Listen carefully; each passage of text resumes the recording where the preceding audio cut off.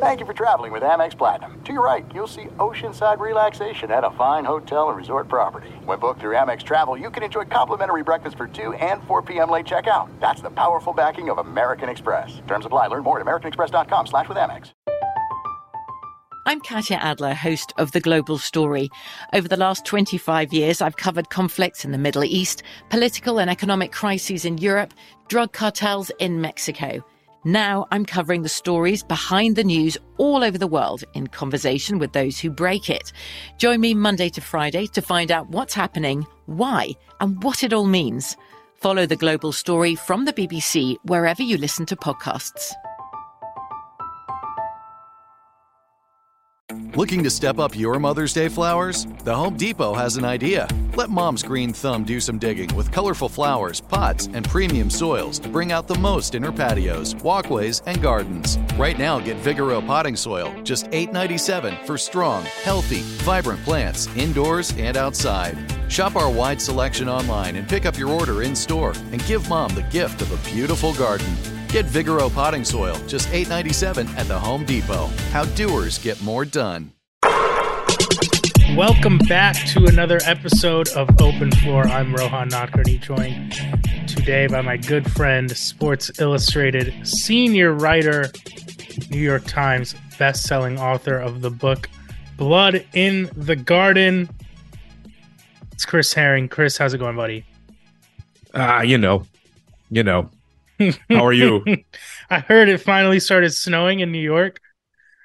I'm looking at it out my window. Let me see if I could, at least for you, show you the snow on my little deck here. Nope. That's going to be a that's a no for Roe, baby.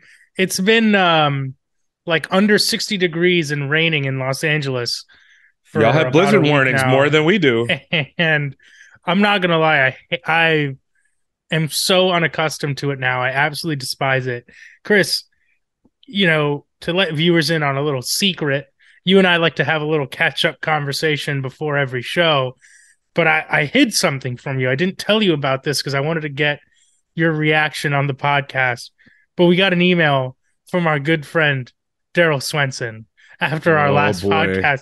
But no, Daryl says, quote, "I'm letting you guys off the hook for spending a little too much time on the All-Star game. As Chris said, you were talking about basketball. I'm not a complete ogre." Shout out to Daryl, man. He said, "Great show as always. I really enjoy your podcast." He sent us a photo in the email, and it's great to put a face to the name. So, Chris, I'll make sure to send it to you. Shout out to our guy, Daryl, who we have some fun with on the show. Chris, there are a bunch of things I want to get to on the show today. You had a Q&A with Mike Brown on the newsletter, your newsletter, The Playmaker. We're going to talk some Kings. We have a new coaching hire in the NBA, Quinn Snyder going to the Atlanta Hawks. Thought that was an interesting move. I think we'll touch on that. The Milwaukee Bucks continue to run through the NBA. 14 straight wins now, and I think notably last night after a Boston loss in New York, the Bucks actually moving into first place in the East, which is pretty surprising given how the season started. But I want to start first with LeBron James. We don't need to dwell on this too much, but it is some pretty big news. He goes down with the ankle injury against the Dallas Mavericks on Sunday. The Lakers come back to win that game. The report after that LeBron suffered a significant injury in his foot, expected to be reassessed in a couple weeks. I believe that's the new reporting as of this morning. The Lakers will take a look at him again in a couple weeks. Chris, this kind of ends the Lakers' playoff hopes, right? No, I won't say ends. I think it definitely hurts quite a bit. If you're the Lakers, you had to be feeling pretty good about the fact that with LeBron in the lineup, you'd been 3-0 with this new group of guys, this new cast of guys, of sidekicks, if you'd call it. They just look different. They were more versatile. They're a more complete team. It's not as easy to just help off of, someone like Westbrook, because now you replace him with D'Angelo Russell, who can shoot. They had some hustle to this team, and Jared Vanderbilt, even Mo Bamba, who I think maybe has some weaknesses here and there. is a floor spacer and gives them a different look than what they had, kind of like a diet version of Miles Turner in that sense, who they've been chasing. The team made more sense on paper, and it was actually playing out well on the court. So to lose Bron now, it really hurts this team. And I can't help but and I've got a story that should be up soon, drawing comparisons between that 2018-19 season when LeBron first got to LA. And the whole time, that was the season they'd been trying to trade their youngsters, Lonzo, Ingram, Josh Hart, essentially trade them for Anthony Davis. And we all kept wondering, like, when are you going to do this?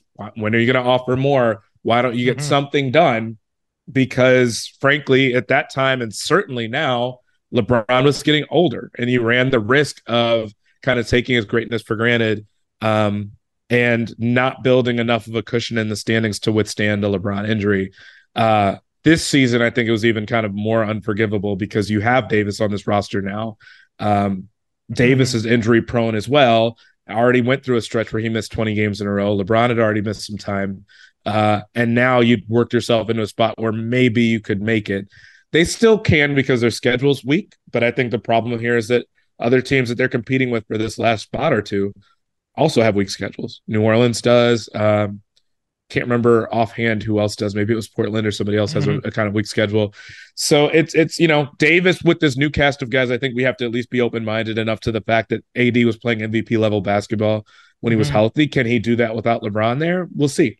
If he can, or if he can approximate some of that with this new group, I think it's possible that they make it. I think 538, even factoring LeBron's absence has them at a 50% chance of making the playoffs. So I think it's doable. I just think it's more of an uphill battle now, and it could have been avoided if you'd made deals earlier in the season when we all knew this was a problem before the season, quite frankly, in terms of the Russ fit and everything.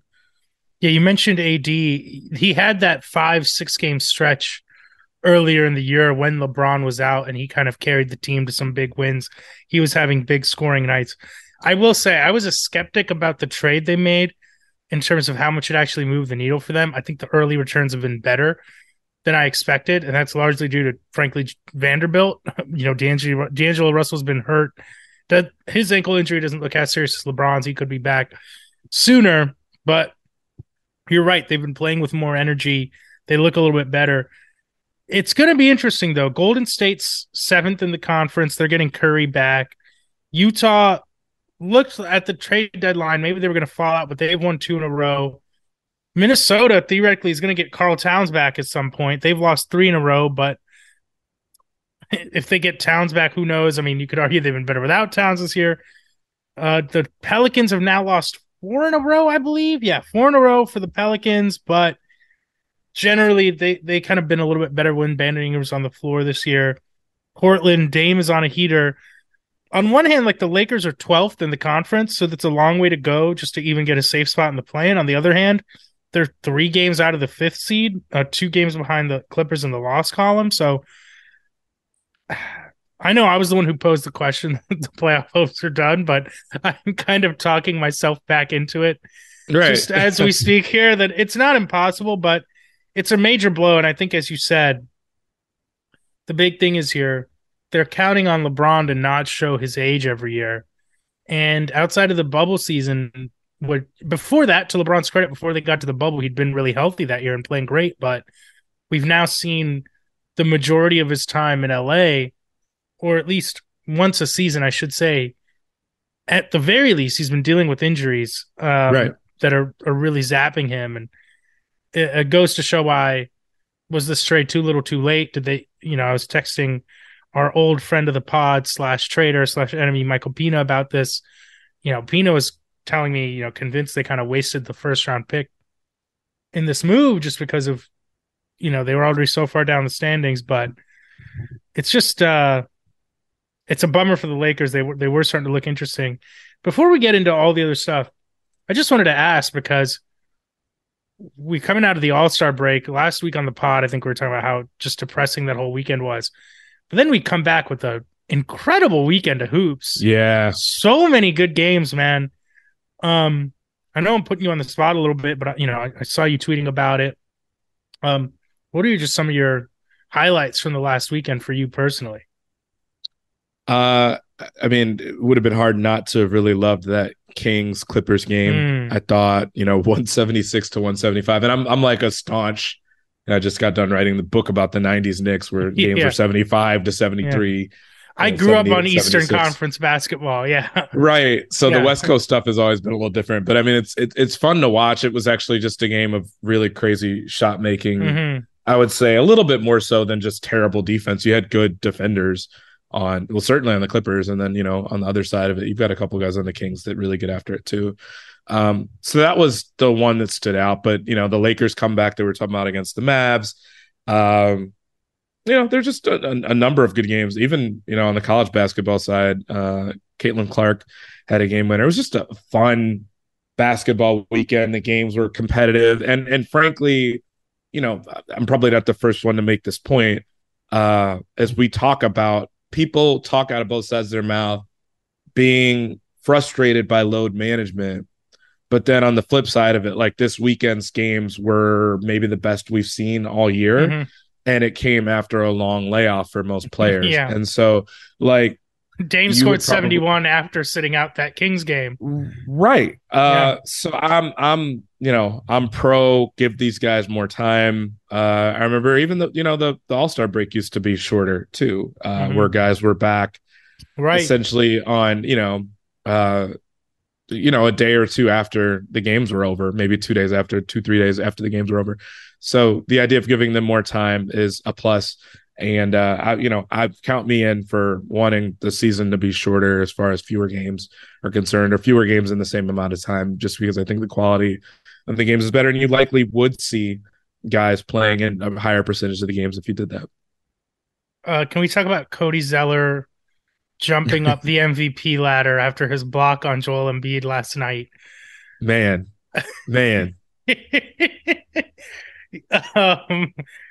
I was sending some shout out to my homie Kadris, a huge Philadelphia sports fan, but I was sending him some spicy texts during that game. That was a fun one between the Heat and Sixers on Monday night. Jimmy Butler hit probably the best shot of his regular season career, that Insane. Up and under layup. Nasty. That was just a lot of fun, and it's fun seeing Jimmy compete against PJ and Embiid. I know he really relishes those games, those matchups. That was really fun. I just want to talk about Joker real quick. A 40-point triple-double masterpiece against the Clippers in an overtime win on Sunday night. It just, and I guess, like, I've said this before, maybe bears some responsibility, and I think there are fans of his that just argue his MVP case in a way that is condescending and annoying.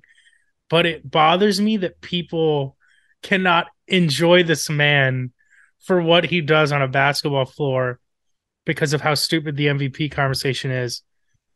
He was so good in that Clippers game, and watching him trade buckets with Kawhi. And I thought the Clippers, it was so interesting watching them. They put Paul George on Jamal Murray and Kawhi on Joker down the stretch. They could switch the Jamal Joker pick and roll. But it just did not matter who they had on Jokic, whether it was Plumlee, whether it was Kawhi, whether it was Paul George. Just dominant, blowing by everyone. His post footwork, his touch. He hit a fadeaway over Plumlee down the stretch in the fourth where he kind of turned over the wrong foot. And it was the cleanest swish I've ever seen in my life. It was, the net barely moved. I was like, did that go in? God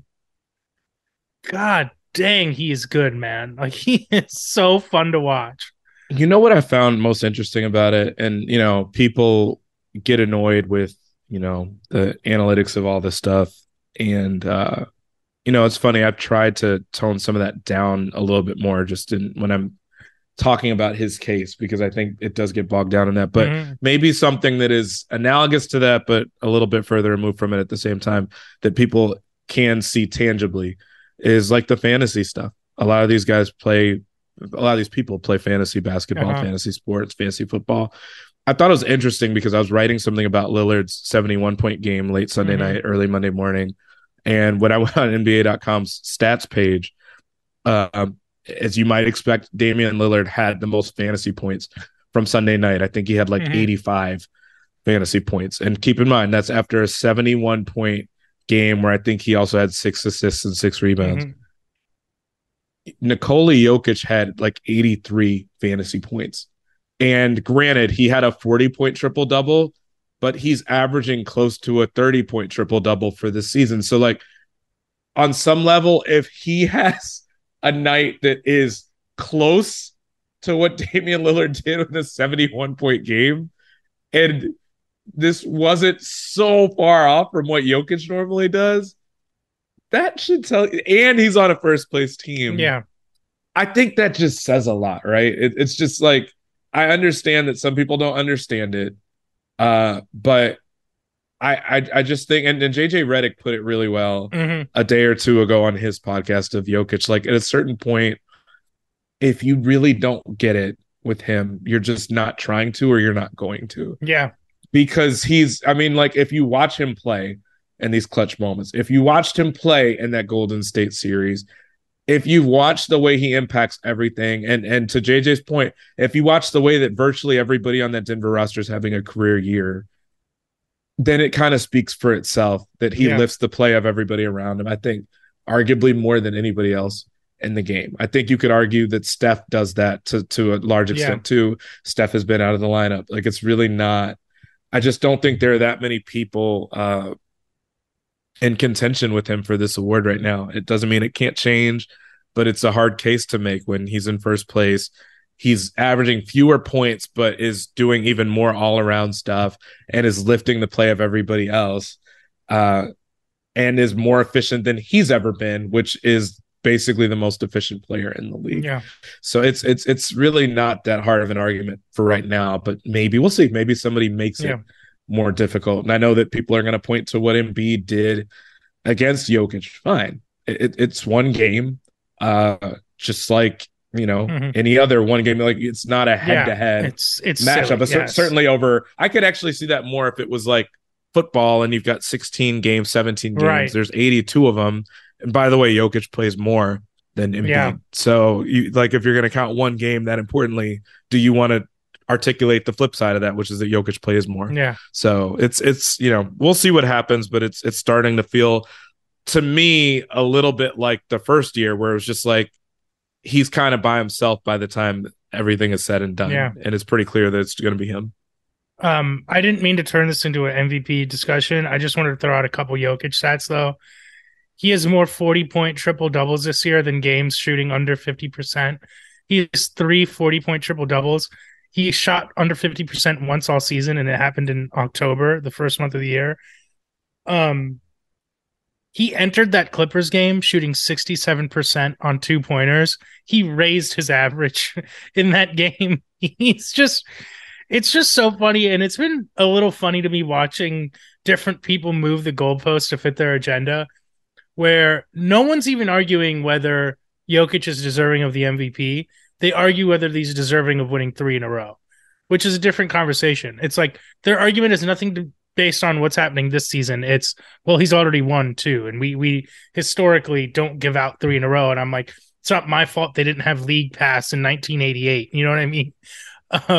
And I also got a kick out of Daryl Morey, who I have no issues with this, and I think Morey's been kind of hilarious in the way he's tried to manipulate the media conversation this year in many directions. But him saying that Embiid's MVP case, it has to include his defense, when he used to campaign for James Harden winning MVPs with the Rockets, and it's like very convenient how defense never came up there. It's just yeah, man, it's funny, and I think Jokic rightfully is going to run away with this award. There's no distance too far for the perfect trip. Hi, checking in for... Or the perfect table. Hey, where are you? Coming! And when you get access to Resi Priority Notify with your Amex Platinum card... Hey, this looks amazing! I'm so glad you made it. And travel benefits at fine hotels and resorts booked through Amex Travel, it's worth the trip. That's the powerful backing of American Express. Terms apply. Learn more at americanexpress.com/withAmex. I'm Katya Adler, host of The Global Story. Over the last 25 years, I've covered conflicts in the Middle East, political and economic crises in Europe, drug cartels in Mexico. Now I'm covering the stories behind the news all over the world in conversation with those who break it. Join me Monday to Friday to find out what's happening, why, and what it all means. Follow The Global Story from the BBC wherever you listen to podcasts.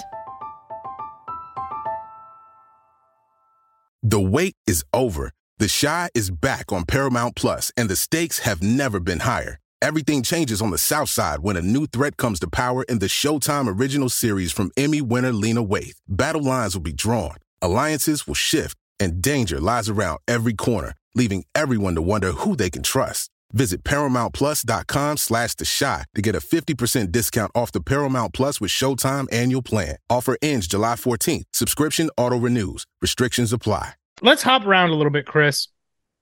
I want to talk about a team that, we put in the conversation with Boston the last time we did this podcast. They've won, like I said, 14 in a row now. The Milwaukee Bucks, they have the best home record in the Eastern Conference. They're now in first place, percentage-wise, in the East. Boston still has the best point differential in the NBA. They've kind of held steady there all year long in terms of efficiency. Their offense can still get to a level that I think Milwaukee, even at their best, doesn't really come close. But something I'll say about the Bucks, they've done this largely with Chris Middleton coming off the bench. Like, Chris Middleton's not playing his full complement of minutes yet. They just got Bobby Portis back. They're working in Jay Crowder. Is Milwaukee the East favorite in your eyes? Is it Boston? I know last week I made you say who's going to make the finals, but where's kind of your confidence lie right now between Milwaukee and Boston? I don't fully know. Milwaukee was my pick before the season started, and I don't see reason to come off them, certainly, with the 14-game win streak. I will say, though, that I think, it's interesting. I've realized in the last week how many Celtics fans I must follow, because it's like, the Boston media mafia is everywhere. The sky is falling lately. They didn't like the way that they looked in the game against the Knicks last night, which was just a frustrating night for Boston. Embarrassing. Tatum should be suspended for the postseason, the way he disrespected the game. Tatum had a pretty great tweet yesterday about the idea that, maybe these are the basketball gods coming back to punish him for not calling the foul on him against LeBron, when LeBron went crazy over not getting a foul call and fell to the floor really dramatically. But you're going to have games like that.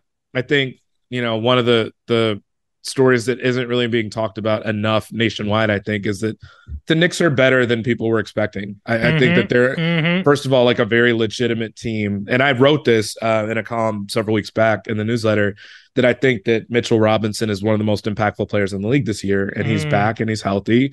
And you throw him in there with also Josh Hart being a perfect fit. Josh Hart has been so good. 6 in a row for the Knicks, 9-2 in February. So I always put them low. I always put Tibbs teams low generally in the entertainment value rankings. The fact that they have an offense this fun to watch, man, the Knicks are fun. The Knicks are and good. They are good. And that's the thing. I think it's actually beyond just fun. Like, I think when you're at 500, you can be fun. When you're 9 or 10 games over 500, which I think they're a game away from being 10 games over 500, a win away. And you see the makings of what they've got. They've got a really athletic group between Mitchell. We just talked about Josh Hart and what he does in transition, the sorts of, he can play up a position defensively, maybe even two. Quentin Grimes is getting more time. And not to mention that by having Josh Hart and Grimes, that if one of those two, or we'll add in a third guy, RJ Barrett, who's not played very well lately, but is, in spurts he can look good, in spurts he can look really bad. It gives Thibodeau, a guy that is known for being staunch in what he thinks and what he believes and who he believes in. It gives him more versatility and optionality in terms of who he wants to play. if someone's not getting the job done. And so, I mean, that part of it too, it's a pretty big team once you get outside of Brunson. We haven't even mentioned Randall, who's been one of the best rebounders in the league, who's been better shooting it, who's made better decisions, generally speaking.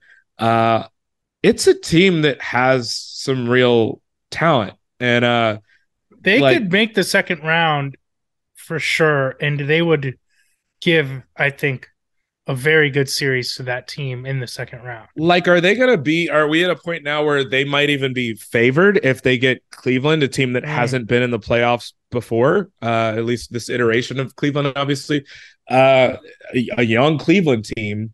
I don't know that the Knicks will get to 4, but I think, did they flip spots with Brooklyn percentage-wise last night? They're ahead of Brooklyn, half game ahead of Brooklyn. So, I mean, I'll put it this way. It would be an interesting series to see Cleveland, a team that has so much defense and, has been a net ratings leader for, really the better part of the last 2 years, going back to most of last season, even when they missed the play-in, or not missed the play-in, but they missed the playoffs. It'd be a really interesting matchup, I think. And I think it's the one that – hell of a match. It's probably the one you want if you're the Knicks, between obviously the Bucks and the Celtics. I think I would prefer, if I'm the Knicks, to have to play against Cleveland in that spot. But it'll be interesting. Maybe, Philly is another team that I think, the Knicks can beat them. They have before. But I think if you're looking at teams above you, that 4 or 5 matchup, if you're the Knicks and having to start that matchup out on the road, I think Cleveland, the team with no playoff experience, is the team you'd want to target. Yeah, you're right. We have not talked about the Knicks enough on the pod this year, and they've been getting hot. And as much as I get frustrated with the cliche sometimes, it is fun when the Garden is really into it and the team is good. I didn't answer your question fully, I'm realizing. And then my rant about the Knicks and how they're not getting enough attention. The Celtics don't have Jaylen Brown back. And I mean, I think they just look different when he's not there. I think that they'll be fine ultimately. Maybe not, but Tatum didn't look particularly great yesterday. He had several calls that he probably should have gotten, that whether they changed the complexion of that game or not. He's frustrated. When they're not winning, they're going to be frustrated because they've been the best team in the league all year. So, let's worry more about the Celtics if and when Jaylen Brown still isn't back, or they still don't look right once he is back. From where I sit, I think the Bucks probably deserve the edge now because they're winning every game.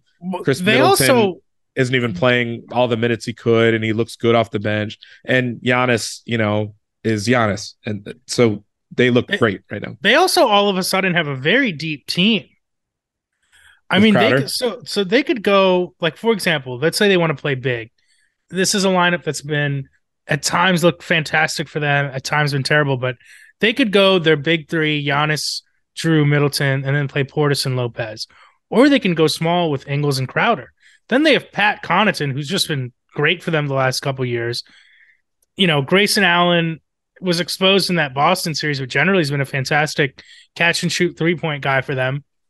They have Javon Carter, who I think is really good, would be in a playoff rotation for many teams around the league. I look around up and down the East, for example, how many teams in the East would be thrilled to have Javon Carter as kind of a 3-and-D guard. Then they have Wes Matthews just kind of waiting in the wings. He's been hurt lately. Wes Matthews was giving Jason Tatum all he could handle in some games in that second round series last year. I know Tatum had some big nights too, but think about those big turnover games, inefficient games. Wes Matthews can come in and give you some minutes defensively at the very least. And I think all of a sudden I look at the team and I'm like, this is probably the deepest team Giannis has ever had. I mean, it's not a stretch by any means to say that they should be favored, that they would be favored again. And obviously the rosters have changed a little bit for each side. You just talked about the depth that Milwaukee now has. Boston went out and got Malcolm Brogdon. But Milwaukee took them to 7 without Middleton there. Yeah. It's not controversial to say that they should be viewed as the favorite if they're healthy, certainly healthier than they were last year. And that maybe guys have settled into certain roles a little bit more. Brook Lopez has had his footing under him a little bit more than he did last year, having come back from the injury. So, again, that was my favorite before the season. Them being on a 14-game win streak, I feel like it shouldn't be controversial to say that they should probably be favored right now. But I also imagine that Boston will get their bearings back when they're closer to full strength with Jaylen Brown. I'm sorry. I don't know. I am dying to see the Bucks Celtics series at full strength, man. Like, if we don't, I was last year. Yeah, it's gonna be an absolute war.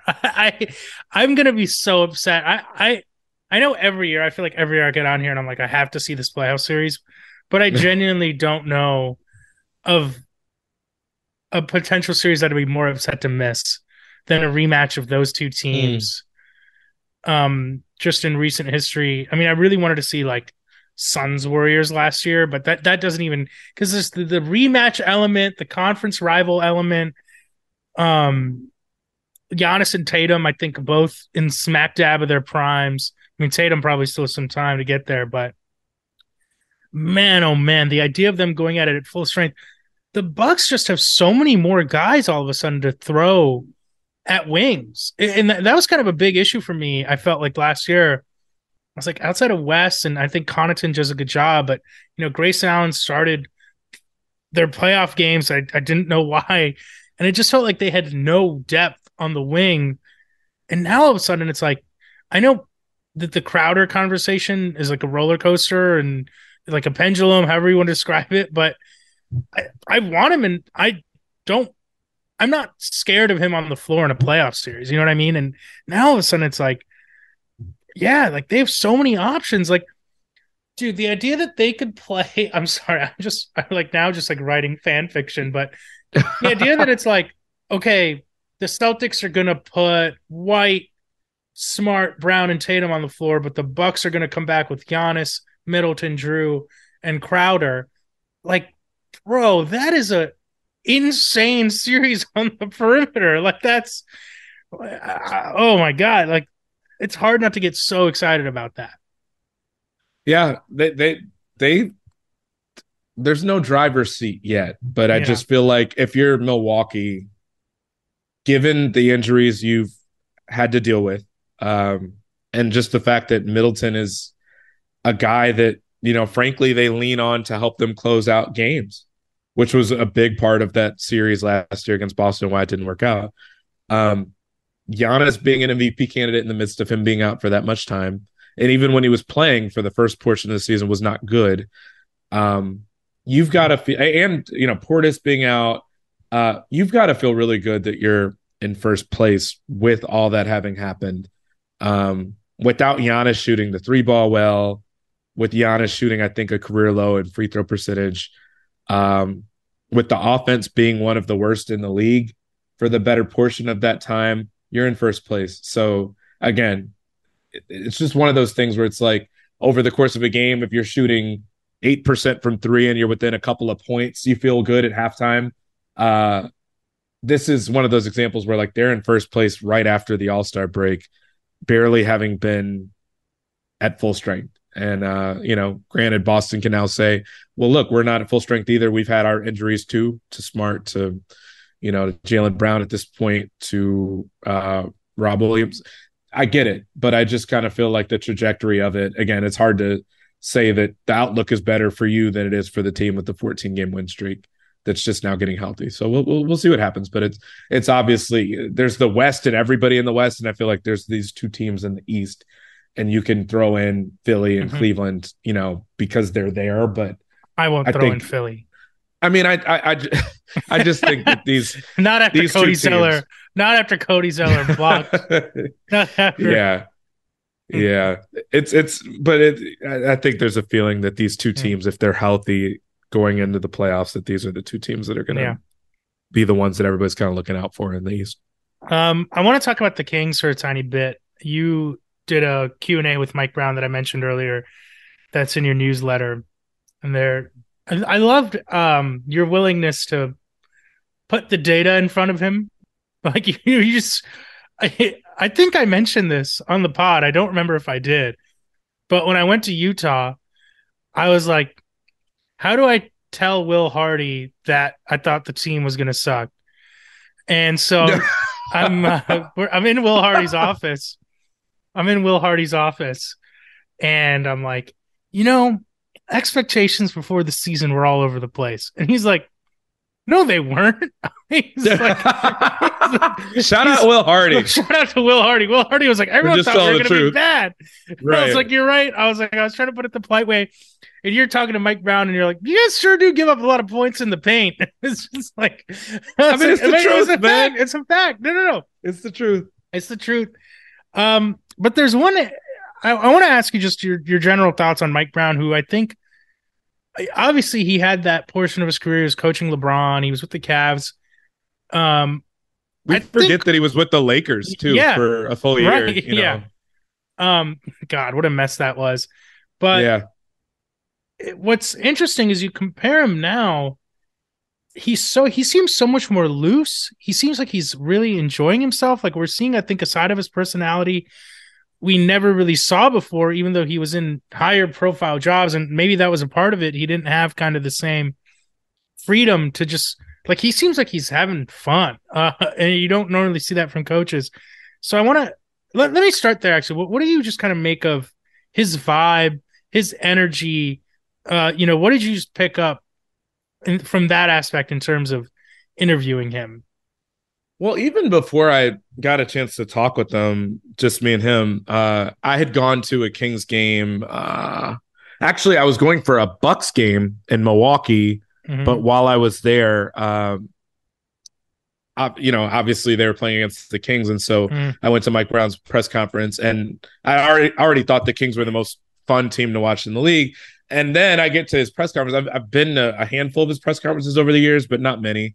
And going to that one, someone asked the question of, well, Mike, you and Mike Budenholzer both were assistants under Greg Popovich. What was Mike like? What do you remember about him? He's like, we were both, doing video stuff at the time. We were both low-level assistants. And he's like, hell, I remember we were both broke, and we were both, using more or less the vouchers that we got from the team to go get dinner at one of the team sponsors. And, one of the sponsors was Dick's Last Resort, the restaurant. And so, either Mike or myself would get the vouchers, and then we would, whichever one of us finished our responsibilities first after the game would run over to Dick's Last Resort and start eating.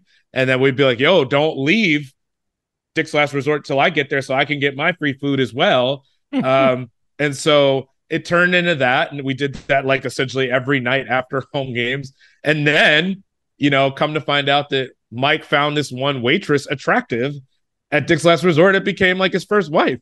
So it was just such a funny story. And there's something about Mike Brown, like when you look at him, that he just seems so buttoned up. And I think at points in his career, he has been, to what you're saying, but I just feel like he's loosened. And, I asked him that question of what's changed most for you, like over the course of your coaching career. And while he didn't say that he feels like he's loosened up, he did coach under Steve Kerr. Yes. Who, I think, and then essentially what he said is that messaging is what he's learned as being so important. And the idea of it's not what you say as much as how you say it and how you balance out what you say, and making sure that there's enough like positive reinforcement built in that you can get on guys, but you have to kind of pepper it with some positive reinforcement too. And just even what he's jotting down of what Steve Kerr has said in Golden State, that he tried to bring a lot of that with him. And that's something that a lot of coaches, again, did that 90s Knicks book. And there were so many assistants I talked to that worked under Pat Riley that just said they wished that they had taken notes on the stuff that Pat said, because his messaging was what set him apart. So I thought that was interesting. I think that he's leaned into just letting his team play how they play offensively, that, a lot of the best coaches get out of the way to some extent with, okay, this is working better than he expected offensively. It's really not working defensively at all. They're, a bottom 5 or 6 defense, just like they were a year ago. But I think to his point, he's like, okay, if I can tweak some things to make us a little bit better on defense and still just maintain what we're doing on offense, he can live with that, with the understanding that they're really going to get after it and work at it defensively. But to your point of putting some of the numbers in front of him, I thought it was important to lay out that even with a bad defense, there's things that he has them doing that stop them from being like the worst defense, which the stuff on the margins like that is really important. Yeah. And I think, makes a difference between being a 3 seed and maybe being a play-in team for a club like this that has won so many close games, that has a guy like Fox that has been essentially the best clutch performer in the league that's helped him out. Yeah, that answer that you talked about messaging, that stood out to me because he was like, messaging is kind of the way you say it is almost as important as what you're saying. He's like, messaging is as important as what you're specifically telling a player to do. It's such an underrated part of coaching. And again, we all fall victim to it. I've done it. You're watching a game and it's so easy to scrutinize an individual coaching decision within a basketball game, but there's so much that goes into the job. I just remember Dion Waiters telling me going to dinner with Eric Spoelstra, and that's something that you'll never, ever think about during a basketball game in terms of how that could affect a player's performance. But the relationship you build with your players, how you motivate them, how you get them to buy in, how you can get them to elevate their focus, all these things are so important. And I thought that was a very interesting answer that Mike Brown had about messaging. Because you think about Steve Kerr, it's not like people necessarily think of him as this great tactical genius. And, I think he's a great coach. I think what Kerr does so well is, it helps obviously that he has Steph Curry, but he's able to keep things in perspective. He's able to keep the team focused, keep the team driven after the number of playoff battles and wars they've been in. Again, it helps that he has very intrinsically motivated guys, but that's such a big part of the job. It's very interesting. You also mentioned how Mike Brown's able to tweak their defense. You asked him, you guys go to zone. You're better in zone basically. And you see it with a lot of teams now, like the Heat still run by far the most zone in the league, but I think other teams started to adopt it. And on a points per possession basis, there are some teams like the Kings, for example, that are way better in zone. And yet it's not something that they go to. It's like you'll never see a team play zone as their base defense. I just thought it was really interesting, his answer about how he doesn't want to give up too many offensive rebounds. He's trying to disrupt rhythm. That cost benefit analysis that coaches have to make, it's kind of an interesting wrinkle in the game these days. Oh, absolutely. And I think to his point, essentially what he said is that, yes, they're basically the best team in the league at limiting scores when they go zone. That said, they go zone like 1.5% of the time. It's very, very small, like most teams aside from Miami, Portland, what have you. So I asked him, would there be an openness to go toward that more? And he said, well, I don't think so. One, we only go zone when we're really, really struggling, even more than we normally do defensively to get stops when we're in man. Two, I just think the cost benefit of it is not worth it when you consider that we're a team that occasionally just doesn't box out at all. And the responsibility of boxing out becomes too vast, too great. If we're defending areas instead of people, you don't know. These guys are still new to really defending at the level that I'm asking them to. And if they're not even defending an individual person at any given moment, they're defending this area. How do they know who to box out? Do they know who to box out? Will that make our box outs better? And I think his answer was basically no. So, it's interesting from that standpoint. I also thought it was very interesting to hear him essentially say out loud, we've got guys that can defend, but they're not really ideal defenders just based on their length, their height, their defensive athleticism. He pointed out Fox is a guy that he thinks has that potential, and I think it's why he kind of has leaned on him more heavily. He's also the star of the team, and so you kind of, like Greg Popovich did with Tim Duncan, you want to put more responsibility on his shoulders. You want to coach him harder with the thought that everybody else will respond to that and see that, oh, well, if De'Aaron's falling in line, then I have to do that as well. But he's seemed to be saying pretty clearly that, that this is not necessarily the best roster ever built as far as defense is concerned. And to Monty McNair, I posed the question to him too for a story that I'm going to write for the magazine. I told him, frankly, in my opinion, doesn't matter, but that I was a little bit surprised that the Kings didn't make a move for a backup big because Mike Brown has talked a lot this year about cycling through his bigs to kind of find somebody, to find something consistent. And, Monty McNair never confirmed, denied that they looked for that. He was like, we canvassed and tried to see what was out there, but ultimately we don't want to give up a core piece of this group. Everybody's relatively young, with the exception of really Harrison Barnes, who I think is 30. And so he's like, we didn't want to give up a core piece to get something that might help somewhere else. We looked, we didn't see anything worth it. We move on.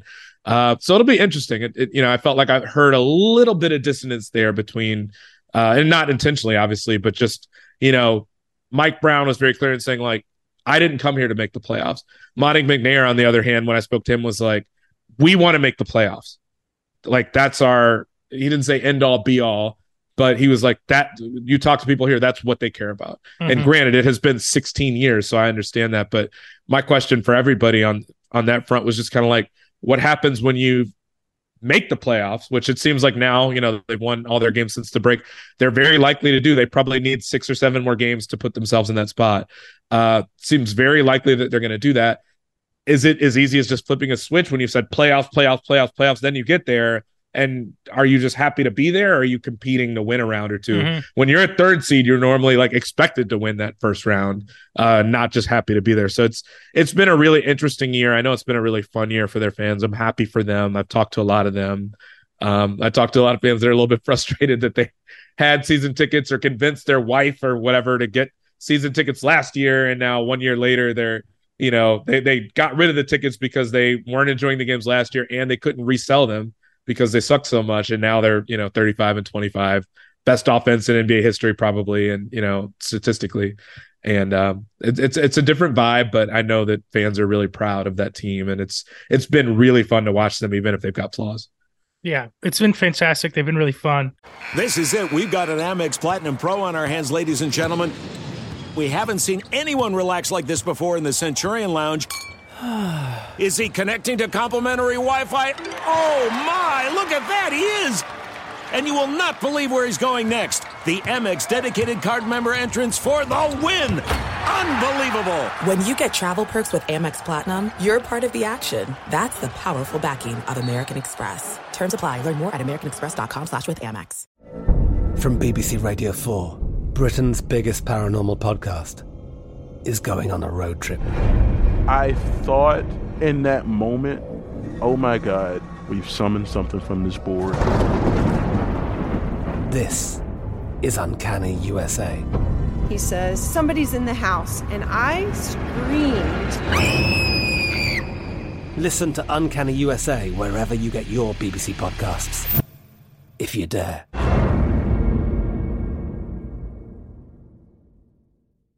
The wait is over. The Chi is back on Paramount Plus, and the stakes have never been higher. Everything changes on the South Side when a new threat comes to power in the Showtime original series from Emmy winner Lena Waithe. Battle lines will be drawn, alliances will shift, and danger lies around every corner, leaving everyone to wonder who they can trust. Visit ParamountPlus.com/The Chi to get a 50% discount off the Paramount Plus with Showtime annual plan. Offer ends July 14th. Subscription auto-renews. Restrictions apply. Sorry, Chris, I didn't mean to be rude. People obviously on the podcast cannot see us, but I was looking at my phone because I saw like some report that like Ben Simmons is going to get shut down, but then I was like, is this legit? And I couldn't find anything. And I was like, if that's true, we should talk about it. But TBD. Oh. Yeah. But it's funny. You brought up Monty McNair. I just wanted to tell a quick story because I realize now I didn't get to talk about this Utah trip I took on the podcast. Mm-hmm. I love that you kind of brought it up while you were there. Hey, are you guys going to trade for a backup big? You asked Mike Brown about his defensive bigs too. When I was in Utah, I spoke to Justin Zanuck for my Lowry Marketing story. Similar problems there. Yeah. And it was funny, but because while I was there, we found out that Kyrie Irving had requested a trade. And then obviously the Kyrie trade happened. And I was writing a story for Sports Illustrated about Kyrie Irving fake trades. And I asked Justin Zanuck if I could run some by him. So I got an NBA GM to judge my fake trades. I also was like told him how I was like, start of the season, I was like, how are the Heat going to get Lauri Markkanen? He was a good sport about it, and it sounds like Monty McNair is at least willing to hear out your questions, which I appreciate. Shout out to him because the PR director over there, who's wonderful, Shannon Malone. I think this is her first year in the job. Really, really helpful. I had a really great time in Sacramento, but also, when she set me up with Monty, she was like, okay, can get you 15 minutes with him. This was the day after the trade deadline. I sat with him for those 12 to 15 minutes and then saw Shannon kind of coming back into the room to basically be like, time's up.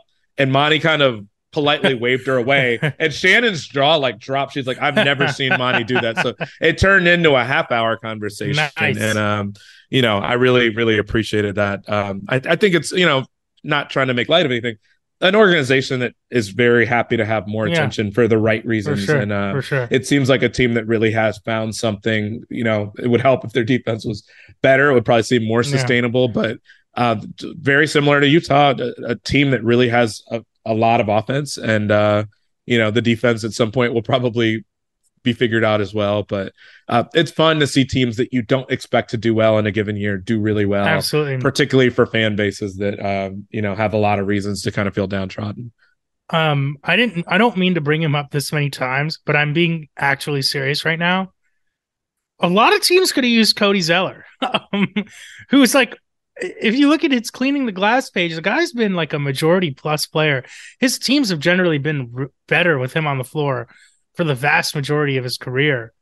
And it's like, I'm just like, Philly could have used him.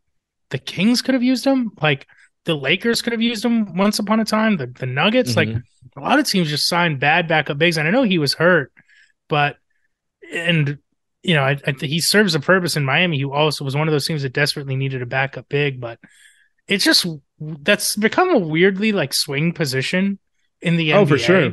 Like, can your backup center survive 12 minutes? Like the Sixers cannot. Well, I mean, while we're on the subject too, I feel like we've, not you and me necessarily, but I just think generally speaking, there's so much talk about Russell Westbrook with the Clippers, and was he better than Reggie Jackson? Whatever, and whether the Clippers needed Russell Westbrook.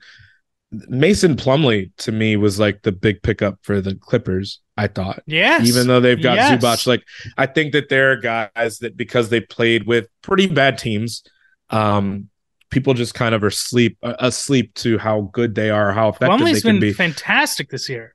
Yes. So, I think that bigs, I think that fan perception, there's a big drop off between like the very best bigs in the league. And, there's how many, 8 or 9 that are like really, really big names and impactful every night in the way that those fans think about. And then there's like a next group of guys that if you have 2 of them on the same team, which all of a sudden with the Clippers, we might be looking at that. Yeah. It's a big deal. Particularly in a playoff series, it's a big deal. I think about Sacramento for that reason, it being a big deal, because I feel like every other game I watch with Sabonis, one, he has the most offensive fouls in the league. Well, I was going to say, once he gets in foul trouble, a bum thumb that he's been playing with all year, and he gets in foul trouble quite frequently. I was looking at that 176-175 game. He wasn't in there. It was also 2 overtimes. So it's kind of more understandable to foul out, but it's the Kings have a little bit of a porous set of wing defenders, and so Sabonis is kind of fending for himself there a lot. So it's a big game changer, and I think more of a game. I know it's a wing dominated league, but I think because of that, if you have a couple of bigs on your team that are really, really solid and formidable, and you've got wings, it's part of why the Clippers are really interesting, and part of why I think a lot of people are wondering, did the Clippers need Westbrook? Because you don't know how he's going to contribute. But even him, I think his situation is better with the Clippers than it was with the Lakers. Yeah. And we'll see. We'll see what happens. The Kings, it's interesting because it's not like Richaun Holmes was ever like a defensive stopper, but he was like a league pass darling a couple years ago. Sure. And now they're kind of like lost their way behind Sabonis. Big wise. it's such a fascinating position in the NBA because while it's a wing dominated league, it's also a pick and roll dominated league. Mm-hmm. And if your backup center can't survive in that, and even if the other team has like, one of these sixth man gunner types, at least that person has a ball in their hands that can score. Like you can survive that person's poor defense. Like a bad big can sometimes really, really sink you like quickly. Yeah. I mean, you see some of these teams, like the Nuggets, before they signed Thomas Bryant, like they've been searching, and it's tough because it's like how you're not going to invest in a player who's going to play 12 to 14 minutes a night behind Jokic, but I mean, they're plus 27 nearly net rating with him on the floor. Like he's in the 100th percentile in terms of on-off rating. Like they go, I don't even know how to the right analogy for it, but they crater completely when he's off the floor. And defensively as well. I know people get at him defensively, but even defensively, they're so much worse. And the Plumlee types they really make a difference. I know that he's on a team that just gave up 176 points, and then he got cooked by Jokic a bit the other night, but it's just funny how that position works, and I was glad you brought it up in that Q&A because having the right defensive big can make a difference in like a 6-minute stretch in a playoff series. Which you're going to have, exactly, which you're going to have. I understand the argument that Sabonis is going to play 40 minutes in a playoff game. That leaves 8 minutes that you don't have him out there. What if he gets into foul trouble?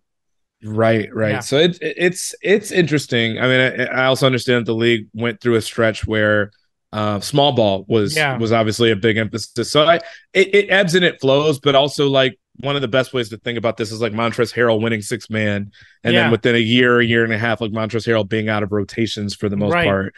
It changes faster. The Clippers maybe win that series if they had Plumlee that year instead of Montrezl. Like that's let me wrap up real quick because I meant to get to this a lot earlier. I don't know that we have to spend too much time on it anyway, but I saw that you linked to a Hollinger column in the newsletter about it, but Quinn Snyder getting hired by the Hawks. Mm-hmm. This surprised me a little bit. I'm going to be honest. I just thought it's like usually a high profile name. And I think, Quinn Snyder coached a 1 seed in the West. Like he's someone who's going to have his pick of jobs in the summer. I'm surprised he took a job mid-season. I mean, that sounds like they're paying him quite a bit of money.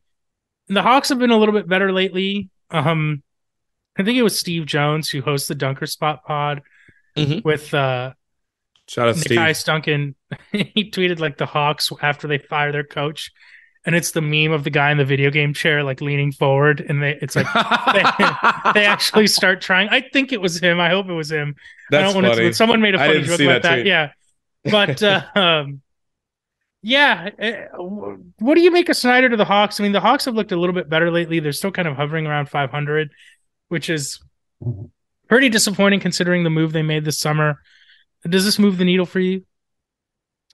I don't know. I don't really think so. And it's no disrespect to Quinn Snyder, who I think is one of the best coaches in the league. And, the surprising element of it, like you said, is that someone of his caliber, his success, normally has this pick of jobs. I'm sure he still would have. Sounds like they paid him quite a bit and gave him quite a bit of maybe security. Was there an upside to doing it this way where, you give him a sense of ability to kind of judge the roster, figure out what should be done at the end of this year? Maybe you get guys a little bit more time to settle into what he wants to do. Sure. Is it the reason I don't really believe in this working out beyond them maybe squeaking into the play-in or the playoffs or whatever you want to call it is his offense is pretty particular. It builds very heavily on the idea of having cuts and screens and optionality from like every position, and having I think the way Hollinger put it in the way that everybody's talked about is like advantage basketball, where there's counters to the other team's counters that you've got baked into what you do. And all the while I'm sitting there thinking about Trae Young and how he generally stands still on offense. So like, I don't think that that's going to be an overnight fix or something that, I also thought it was interesting, by the way, that that they implemented this and that they figured this out like after or like as the All-Star break was ending, as opposed to maybe you make the move a week or two before the All-Star break, and then like give, maybe you ask the guys that aren't All-Stars. As a matter of fact, they didn't have any All-Stars on this roster. Maybe you just ask guys to stay behind an extra day or come back a day early. Maybe it's not enough time really to put in, install anything, but I just think that it's, aside from effort, which maybe that's all they need, but aside from that, I'm not really sure what all you can really install and expect from a team with a kind of one of those like mad scientist type coaches that has a lot of looks that he's going to present on offense. Maybe there is something to be said again for the idea of, there's the new teacher running the class, and so you're going to pay more attention. But some of this stuff doesn't even feel like it's related to that to me. I know John Collins is talking about accountability. John Collins' hand is messed up. Yeah. So like him not being able to shoot isn't like a Quinn Snyder, Nate McMillan issue. Yeah. It's more of like is he healthy issue. So I'm curious. I'm very curious to see how it goes. I thought Hollinger, I don't always agree with. I think he's very smart, but I don't always agree with his columns. I thought his column was really smart, though, pointing out that, the issue that they tried to solve that you've written about before as it relates to Kevin Huerter, they've just got too much money on the books and too many guys to pay, which they've been trying to get out of that whole, obviously trading Cam Reddish last year, trading Kevin Huerter during the offseason, all this other stuff that you're trying to just unload money. And probably we're trying to do the same thing with John Collins, just couldn't find a deal that made sense. Even if they do that, they've still got more stuff now to figure out, whether it's, they've got DeJounte Murray on the books now. They've got Trae Young there. They've got Okongwu. Are they going to extend? Yeah. A lot of extension eligible guys that are good players that so they've got maybe more decent good players on their roster than anybody. Yeah. And that's after having unloaded a couple of them. Yeah. Their owner was always up front saying like, we're not going to be able to pay all these guys. And they've started unloading some of that, right. But it's still, that problem still exists. And so again, maybe that's the benefit of having Quinn Snyder on your staff now, as opposed to waiting. If that's the guy you want. Also, you've got less competition for his services if you make the hire now, right, as opposed to during the offseason when Quinn Snyder would probably have better jobs available. John pointed out, if the Clippers falter here, you were asking a question on the podcast before the season, like, are the Clippers a failure if you don't, if you don't realistically make a finals with Paul George and Kawhi? There's that. There's any other number of gigs that I think become interesting. If Philly flames out, it's interesting, I'm not going to sit here and be like, it could go either way. That's like the most annoying analysis. I'm just going to sit back and be like, I'm fascinated to see where the Hawks go. And because I think some people will be like, oh, like Trae Young, can he be, Donovan Mitchell was the best player on a number one offense. And you're like, can Capella and Young be like a Mitchell and Gobert kind of pick and roll tandem? And can you put shooters on? But as you mentioned, the Jazz offense, although it was 3-point heavy, was more inventive than just kind of the high pick and roll that Trae Young seems to like to run. And it's just weird. And I like Nate McMillan a lot. I do think Snyder's a little bit more inventive of a coach. Oh, sure. And it's like, it sounds mean. And Nate McMillan, I want to clarify, has forgotten more about basketball than I'll never know. It just felt very reactionary, the extension they gave him after an Eastern Conference Finals run that I don't know that you and I ever felt very strongly about, like, this is an arrival of the Atlanta Hawks, as much as it was a very weird season. And, there's now friction again with Trae and Nate, and I'm interested to see if Quinn is the guy who can get them to buy in. And that doesn't even, like you mentioned, all this salary stuff. DeJounte, next year is the last year of his deal. Is obviously making big money.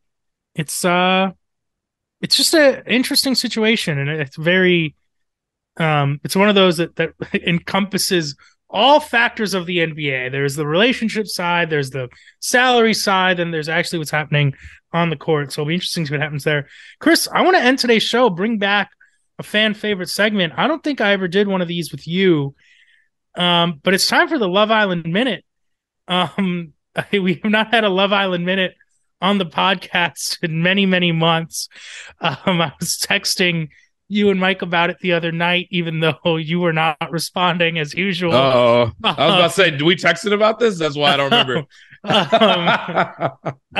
Listen, the season's been hot and heavy down in South Africa. Shout out to Maya Jama filling in admirably for Laura Whitmore on this season, taking over the role as host. She's done a fantastic job. We've had plenty of good drama, and it's my favorite time of the year in the villa. The girls are in Casa Amor. We got new boys, new girls joining the show. I could be speaking a different language basically for you right now. I think you are. When I say and I just got to say, Tanya's teetering, man. Tanya and Shaq, they're on the edge. I think Tanya's head's going to turn. I think Will's head is already turned. I know the season's ahead in the UK, so maybe some people already know the answer to these questions. But can I very quickly try to explain the Casa Amor Love Island twist to you? Sure. So basically the show starts. It's like 6 boys, 6 women in a villa. They form couples. And then throughout the following weeks, people come in and out of the house. And the goal of the game is to stay in a couple until the end, and you will win some money. But really what you're watching for is the drama, the love triangles that form, etc. Someone's in a couple, but then a new person enters the house and tries to break them up. So, the goal of the game is to stay in a couple, and people are constantly like, oh, are you open to getting to know someone, or are you happy in your couple? And then midway through the season, what they do is they split the boys and the girls up. One group is in a separate villa called Casa Amor, and they bring in, so like the girls will go to a separate house and they'll bring in 6 new boys. And then the boys will be at the original house and they'll bring in 6 new girls. And it's chaos. It's like a mid-season twist. It's like they've all been coupled up for weeks now, but now they're bringing in practically an entire new cast. So Shaq and Tanya have already told each other, I love you, but it looks like Tanya is going to be in a new couple headed out from Casa Amor. Did this make any sense to you whatsoever? Bro, you said different language, and I've done Rosetta Stone before. My fiance is Dominican, and she's got some family that basically speaks mostly Spanish. And so I was like, I took French in high school. I took French in college. Let me try to take Spanish and understand Spanish. The Spanish on Rosetta Stone from literally the first installment made more sense than what you just said to me. Wow. I was trying. I'm also sitting here Googling reality love shows because I've watched one that Nick and what is his wife's name? Vanessa Lachey. Nick Lachey. Okay. I've watched one that they hosted, but it wasn't what you're describing. So I don't remember which one I watched was, but it wasn't that. And wow, I'm lost.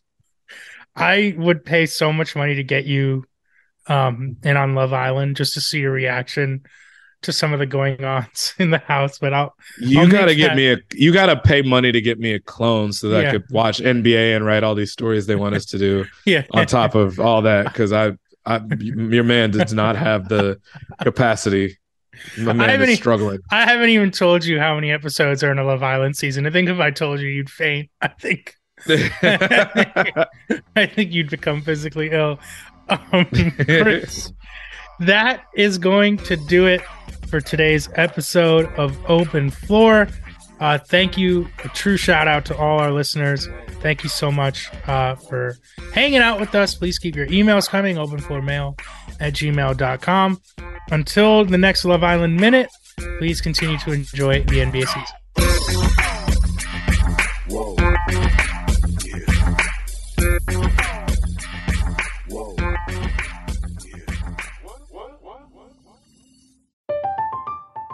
I'm Katya Adler, host of The Global Story. Over the last 25 years, I've covered conflicts in the Middle East, political and economic crises in Europe, drug cartels in Mexico. Now I'm covering the stories behind the news all over the world in conversation with those who break it. Join me Monday to Friday to find out what's happening, why, and what it all means. Follow The Global Story from the BBC wherever you listen to podcasts. Open a limited-time 11-month certificate at Kemba Financial Credit Union. At 5.25% APY, it's more than triple the national average, plus it's a safe and secure way to grow your money. Visit your local branch or kemba.org/cd for details. Offer expires May 31st, 2024. APY equals annual percentage yield. Restrictions apply. $500 minimum and $250,000 maximum deposit. Advantage status required. Comparison based on bank rate average. Federally insured by NCUA. Live Nation presents Concert Week.